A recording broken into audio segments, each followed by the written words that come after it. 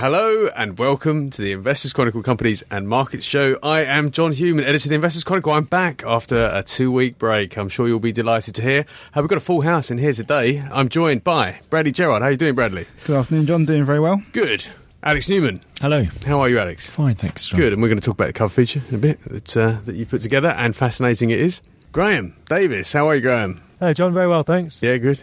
And Harriet Russell. How are you, Harriet? Yeah, good, thanks. Good. And Toms. Doing very well, thank you. Yeah, it's a party in here today. A party. I hear the last 2 weeks have gone very well. I hear Ian Smith, Deputy Companies Editor, did a wonderful job comparing these podcasts. I hear he had a slightly different approach to me.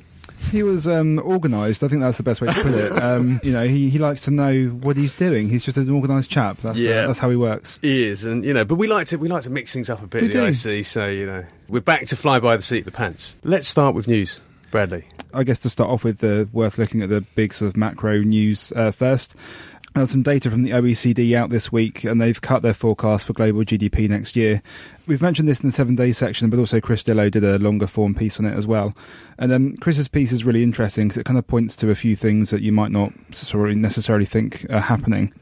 He highlights that US GDP growth is now just 2% a year compared with an average of 3.3 for the 50 years to 2007. He highlights that the baby boomers are retiring, so the size of the labour force is shrinking over there and globally. And also, it's not just demand side, but it's actually supply side as well. So there's been a lot of worry about demand, obviously with commodities in China, that sort of thing, but apparently supply side is an issue as well.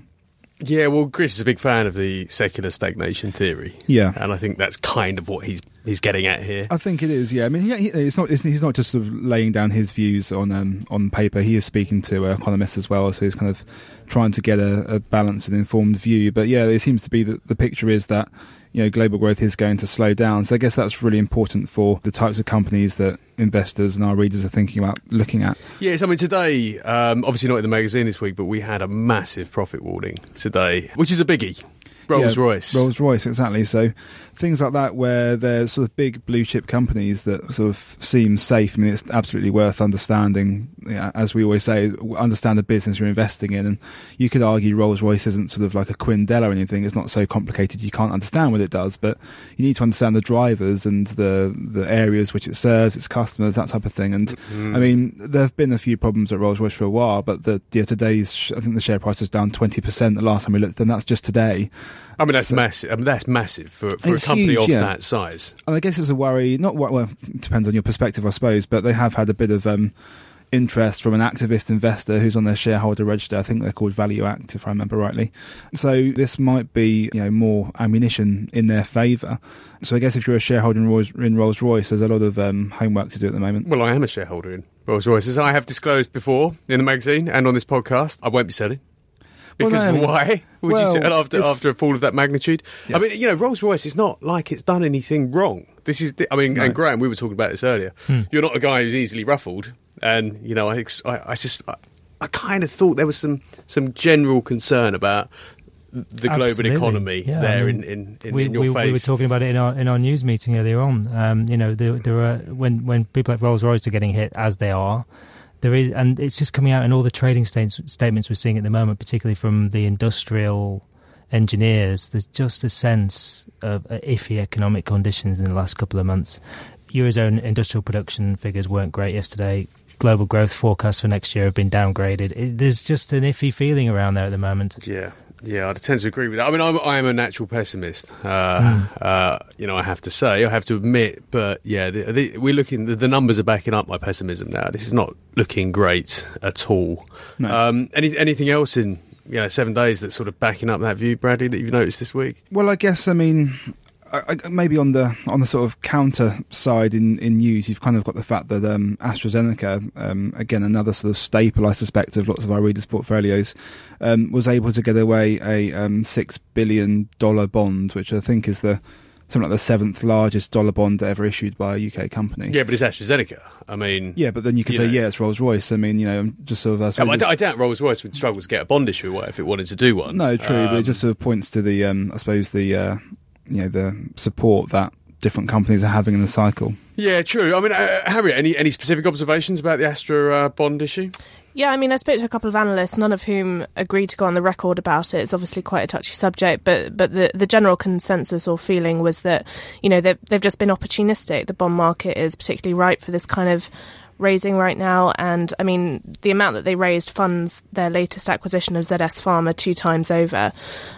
So they reckon that the surplus cash will just be really tucked away for a rainy day and used to further fund deals down the line. Okay, so basically, it's a rainy day fund for acquisitions as they pop up. Yeah, absolutely. They said, you know, nothing else is on the table as yet, but yeah, they'll just put it away. Okay. It's not all bad news. No, I mean, so I'm looking here at Barratt. They're doing okay. Yeah, they seem to have done quite well. I mean, we've talked on the podcast, I think, a few times and in the magazine over recent weeks about the trends that are ongoing in the housing sector. You've got, obviously, the estate agents, some of whom are starting to struggle. You've got the companies that supply builders, merchants, that sort of thing, and you've got the house builders themselves. There's a few sort of different ways to play the housing market, and Barratt, it seems, they had a pretty good trading update. I mean, their forward sales were up from 2 billion last year to 2.5 billion this year. That's helped in part by the Help to Buy scheme now running until 2020. There are some issues, again, which we talked about before, sort of the cost rising and labour shortages, that sort of thing, but it seems that Barratt's in quite good shape, really. Yeah, it looks like it. And I guess that kind of reads through as well to the, I mean, you talk about good news, and, you know, the UK economy, unemployment reached a post-crisis low, so that's a good thing. And although wages didn't rise quite as fast as the consensus was hoping, the fact that unemployment is so low might well be a thing that the rate-setting committee over at the Bank of England are going to have to think about, because they keep obviously putting off raising interest rates, yet with a strong metric like that, you have to wonder, you know, that takes something away from them, surely. Yeah, last I looked, the interest rate rise expectations for the UK have been pushed out to 2017. Not necessarily the case over in the US, obviously. We haven't talked really about that much this week, but obviously speculation is mounting of an increase in December over in the US by the Fed. Yeah. But Graham, as we were discussing earlier, those issues that we're seeing around companies like Rolls-Royce, perhaps again, that may put pay to an increase over there. It could be external factors that just put the US off again. I mean, we were talking earlier on about the strength of the dollar. Do they want to make it even stronger? It's not helping global trade, and certainly companies which trade in different jurisdictions and different currencies are really struggling with it. Yeah. So, yeah, they may just be forced back again. I mean, a lot of people are now saying December looks quite likely, but who knows? Yeah, who knows? It's this divergence, if it does happen between the central banks, is going to be a really interesting factor as well. Yeah, I heard some talk of some stimulus on the way in China this week. Yeah. Obviously, China must be a big part of this slowdown story. I mean, they're huge, and they trade with everybody, and they're slowing. It seems as though every time we get some poor data out of China, everyone says, "Oh, well, that's more stimulus then." If it comes, I'm not sure, but that seems to be the way that everybody takes the sting out of yet more poor data from China. It seems to be, let's talk up stimulus again. Yeah, and that's the way they've taken the sting out of any poor data from anywhere. I mean, the same in Europe. Although I hear this week there's some pretty heavy hitting voices now suggesting that perhaps European stimulus is a waste of time because it's not actually filtering through to the economy as we kind of knew it never did all along. But there you go. There you go. Okay, let's look elsewhere in the news section. We've got a big deal in the financial services industry, which is fascinating. Yeah, I mean, you're referring to obviously the Talet Prebon ICAP deal. It is an interesting one. They've historically, the two companies have been quite vicious rivals in what's quite a sort of crowded marketplace. So the fact they've kind of done this deal is interesting just even by itself. But what it will basically mean is that Talet Prebon will buy the hybrid voice broking business from ICAP, which sounds incredibly sexy, doesn't it? I've no idea what it means. It basically means calling up people and doing finance deals rather than doing it over the computer. Great. So a bit old school. Yeah. But Talet's bought this business from ICAP, and it will... It was interesting because actually Talet's shares kind of fell and ICAP's rose a bit, but I guess Talet must see some value in having, by far, I think, the biggest sort of voice broking desk around. I mean, I think its footprint in the US market, I understand from Ian, who wrote the piece, is the largest, and that's a very important thing. But the instant reaction wasn't massively positive in terms of how the share price moved. No. Another big deal seems to be likely to go through. The AB InBev takeover of SAB. Moved a step closer. Yeah, again, I mean, actually, I'm covering SAB's results today. They posted half years, and I mean, the results call, it was almost as if there weren't results, because every question was about the deal, which got almost confirmed yesterday, as good as. The terms of the deal in the announcement yesterday remain the same. So what looks like has happened is that AB InBev has managed to get SABMiller to sell its share in the US joint venture. And who's buying that? The existing partner, which is Molson Coors is the company, and Miller Coors is the JV, which is why it's so confusing. I think we pretty much suggested that would happen a few weeks ago. I think there was, I mean, every analyst that I spoke to was saying that they'll either have to get rid of part of their US business or their China business. So the announcement yesterday that SAB is going to sell its stake in the joint venture in the US seems to have cleared the way. Obviously, it's not a done deal yet. It still needs full shareholder approval, but the board is recommending the £44 a share offer. The two largest shareholders are also backing the deal, so it's not a done deal yet because there's no ink on paper, but it looks like a key barrier has been removed. All right, okay. Let's turn to results. You mentioned results there. You seem to have written quite a lot of them this week, Bradley. It's been busy, yeah. So what's been your highlight of the week in terms of results? Who's had a good week? I guess Premier Foods had a good week. It's been one of those, well, it continues to be, I suppose, one of those turnaround stories. It's composed of, I guess the company would like to call them sort of like, all-weather brands that will always just endure things like, Bisto gravy and that sort of thing that you can't kind of, that will always be there. I think that's how they would like to see them. Hovis, exactly. Yeah. Oxo, those sorts of things. Mr. Kipling, of course. Angel's Delight. We could go on. I'm getting a bit hungry though. So yeah, I mean, it's had a bit of a tough time, but some fairly new management have come in and they've got a bit of a plan for the business, and it seems to be sort of gaining traction. They're developing new products. They've got Paul Hollywood on board to launch a new range of Well, that's it. It's a buy in that case. Well, then exactly. It's a raging buy. Well, we already had it on a buy, a pre-Paul Hollywood buy. So yeah, I mean, it seems like it's a fairly good value. Obviously, it is involved in the pressures that supermarkets face, but management claim that it has their words are sort of a captaincy position in terms of having brands that supermarkets want to stock, and supermarkets and their other customers apparently often consult with them about different developments in products. So that sounds like a change of heart from the supermarkets, because when I was covering Premier Foods, which I did at the same time as covering the supermarkets, they had a massive falling out with Tesco. Really? Yeah, over Hovis. Tesco wanted them to cut the prices, and Premier didn't want to, and Tesco delisted them. So I'm slightly wary of these captaincy positions. Of course, and that's wise to be so, because it's obviously the company is going to say that. They're not going to say, our products are like third wrong. But there is an ongoing thing in the supermarkets whereby they are all pretty much looking at stocking less number of brands, and there is definitely an argument, and obviously the management will make this, but it seems to hold true. There is an argument that Premier will kind of succeed in that, given that it does have some well-known brands. Yeah, it's true. We buy Hovis. There you go. Old school brand. Been around a long time. Good brand to own. I mean, while we're on the subject of supermarkets, Sainsbury's. How did they get on? It's an interesting one. I feel like Sainsbury's really splits opinion these days. Obviously, there's so much more excitement, I suppose, around, and Tesco and Morrison's, there's a lot more to discuss in terms of recovery. Those stocks are also priced for massive recovery. Yeah, Stevens mentioned that in his column this week, and he's not convinced that it's time to buy Tesco. No, Tesco is trading extremely expensively, which suggests that the market expects it to make a big turnaround. However, I've seen a couple of rather convincing notes on Sainsbury's that says that the market's actually undervalued. It trades extremely cheaply at the moment, and it sort of undervalues the method employed by Mike Coop and Co., which is sort of a steady as she goes, really. There's been a lot of discussion, obviously, about Sainsbury's being in the squeeze middle, discounters at one end and then premium like M&S Food at the other, and Sainsbury's sort of lost its way a bit. Personally, I think I'm starting to disagree with that. I think the numbers don't make for fantastic reading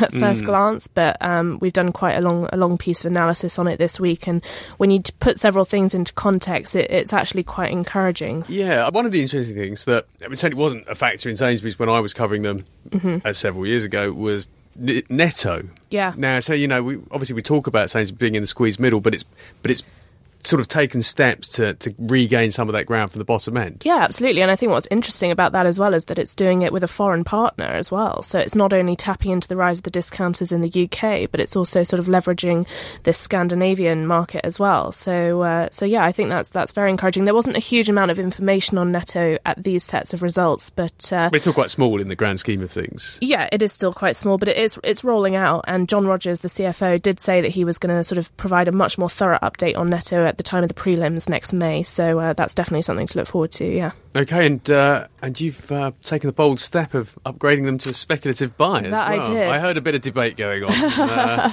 Stephen's unconvinced, but he has just spent most of the week looking at this sector as well. So I think we have had quite a thorough discussion on what our sector pick would be, and I think in the grocery sector it's so hard to pick a champion right now.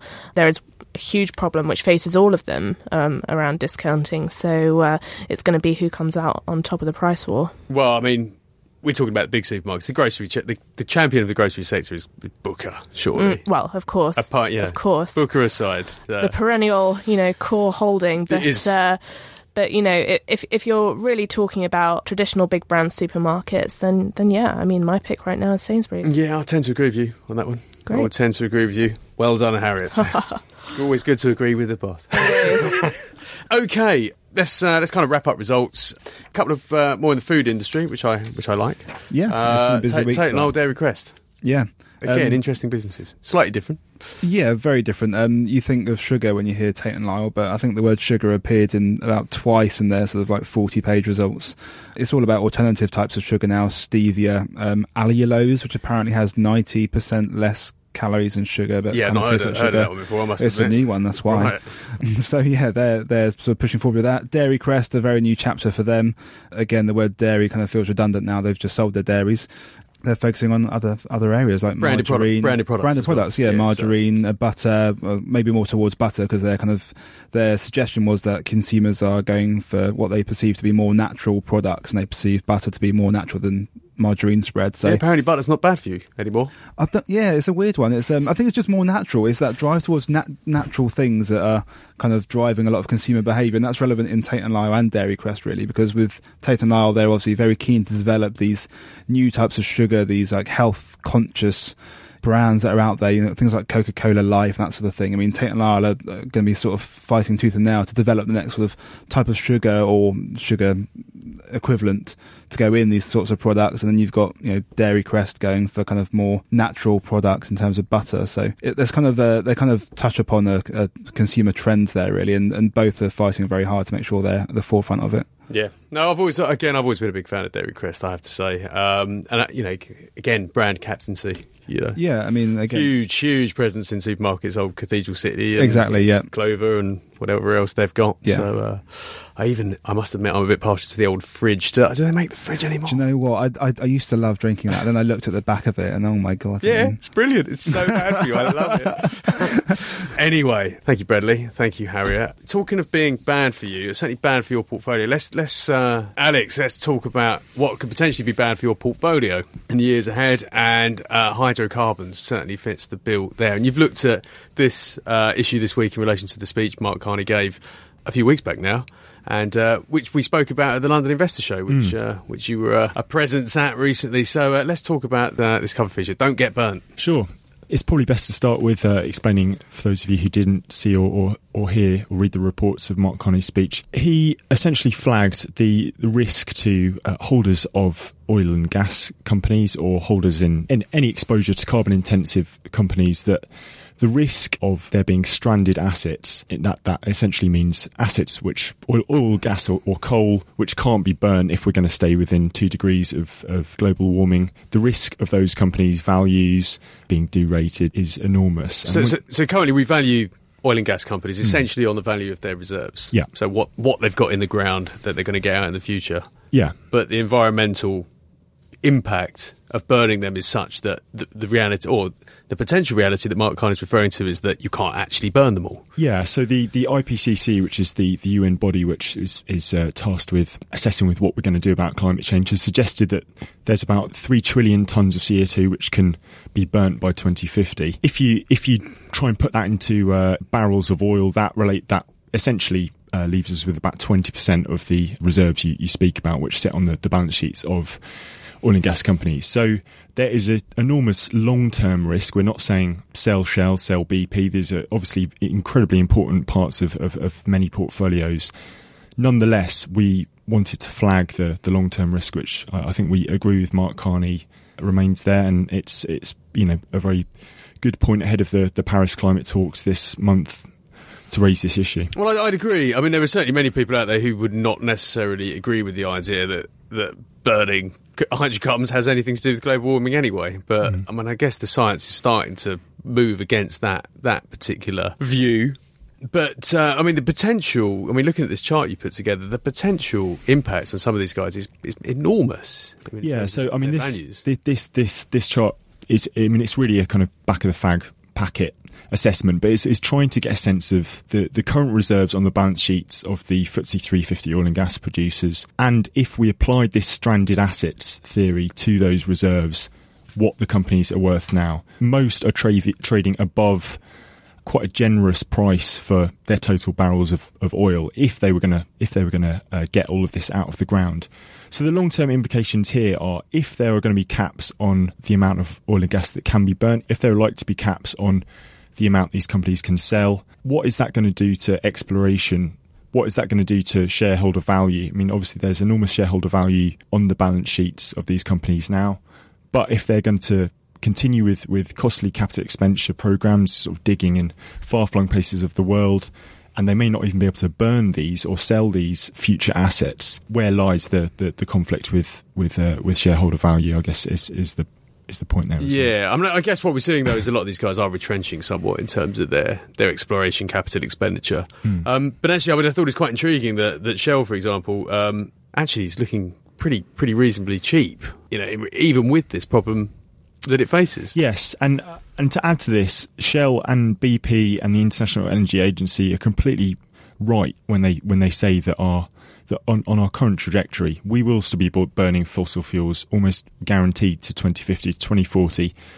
So although the science is there's huge intransigence and sloth at the pace of these climate talks. So unless there is a real revolution in greener technologies or lower carbon intensive energy efficient processes, then we're still likely to be reliant on fossil fuels well into the future. Well, that's not likely to happen in this country. So they've just slashed all of our subsidies for any kind of renewable energy. They've all gone. Yeah, I mean, it's extraordinary. But there you go. Okay, Alex, so what should investors do? So we have identified 4 potential strategies for investors. These are, by all means, not a complete list of strategies. One of the strategies is, if you're so inclined, to do nothing. And in many ways, if the current pace of talks is likely to progress at its snail pace, there's been the UN climate talks, it's unlikely that there are going to be significant legally binding punitive measures against burning carbon anytime soon. Yeah, we just won't have any coastline left to... Exactly, yeah. But actually, we will, but it will just be a lot closer to the middle of the country than it was before. But anyway, but there are some other approaches you can take. I mean, a number of high-profile charities and the Guardian Media Group has completely divested from fossil fuel burning companies, that is one strategy which you could take. It's 100% divestment, though. It's, as we point out, it's folly to think you remove your exposure from carbon by selling Shell or BP, because every industry, our economy, relies on burning carbon. If you hold shares in a property company, there's a similar carbon intensity, in fact, to the big fossil fuel groups when building houses, when you're building houses. So there are various grades of divestment you can make, but a good starting point, and we've seen a lot of fund managers take this in the last couple of years, is potentially to divest from coal, given that is likely to be first in the sights of policymakers. Coal is, as many readers will know, is the most carbon intensive of those fossil fuels, and they're likely to face greater sanctions. Certainly, the trajectory in Europe has been to scale back coal power stations. China, apparently, although they're heavily reliant on coal, the last coal power plant was commissioned in Beijing, and they're looking to scale that down as well. Or another strategy could be hold and engage as well, which may sound like a fruitless or thankless task. The idea of petitioning the companies, the oil and gas companies you might hold shares in, to think about ways they might pivot to different forms of energy. But as a shareholder, your question should be fielded at the AGM. So if it is something you either feel passionate about, or you think there is an existential long-term risk to your holding there, that might be one to consider as well. Yeah, we would always encourage investors and our readers to go and take their rightful place at AGMs, if only to uphold their shareholder rights. But yeah, I mean, I've met fund managers. There's a group called Impacts. I don't know if anyone you've come across them, but their view is that we should be much more mindful about carbon risk throughout our portfolios, as you say. Whatever industry we're looking at, it's a real problem. But also, of course, we have the problem of keeping the lights on in this country, and that we've seen news from National Grid recently about the real challenges that are taking place there. So I think we should really be keeping an eye on this one. All right, thank you, Alex. Let's talk about our secondary feature, Harriet.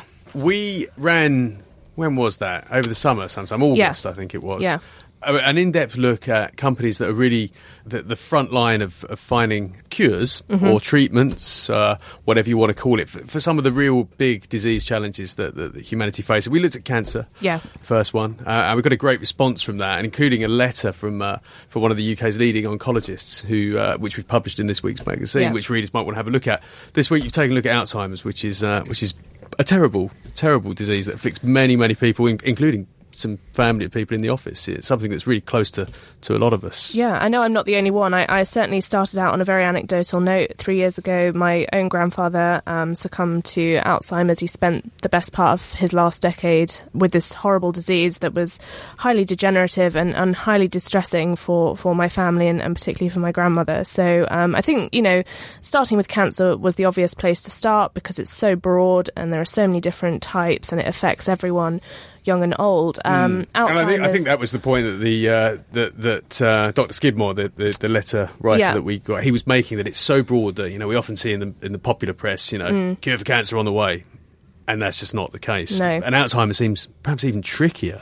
It's certainly trickier. I mean, there are two things that I think you need to understand about Alzheimer's. Obviously, the demographic of these sorts of patients is generally older, but the biggest concern is that is the growth of what's known as early onset. So we're talking about people who are basically 45 and older starting to show early signs of having the disease and signs that it is hereditary.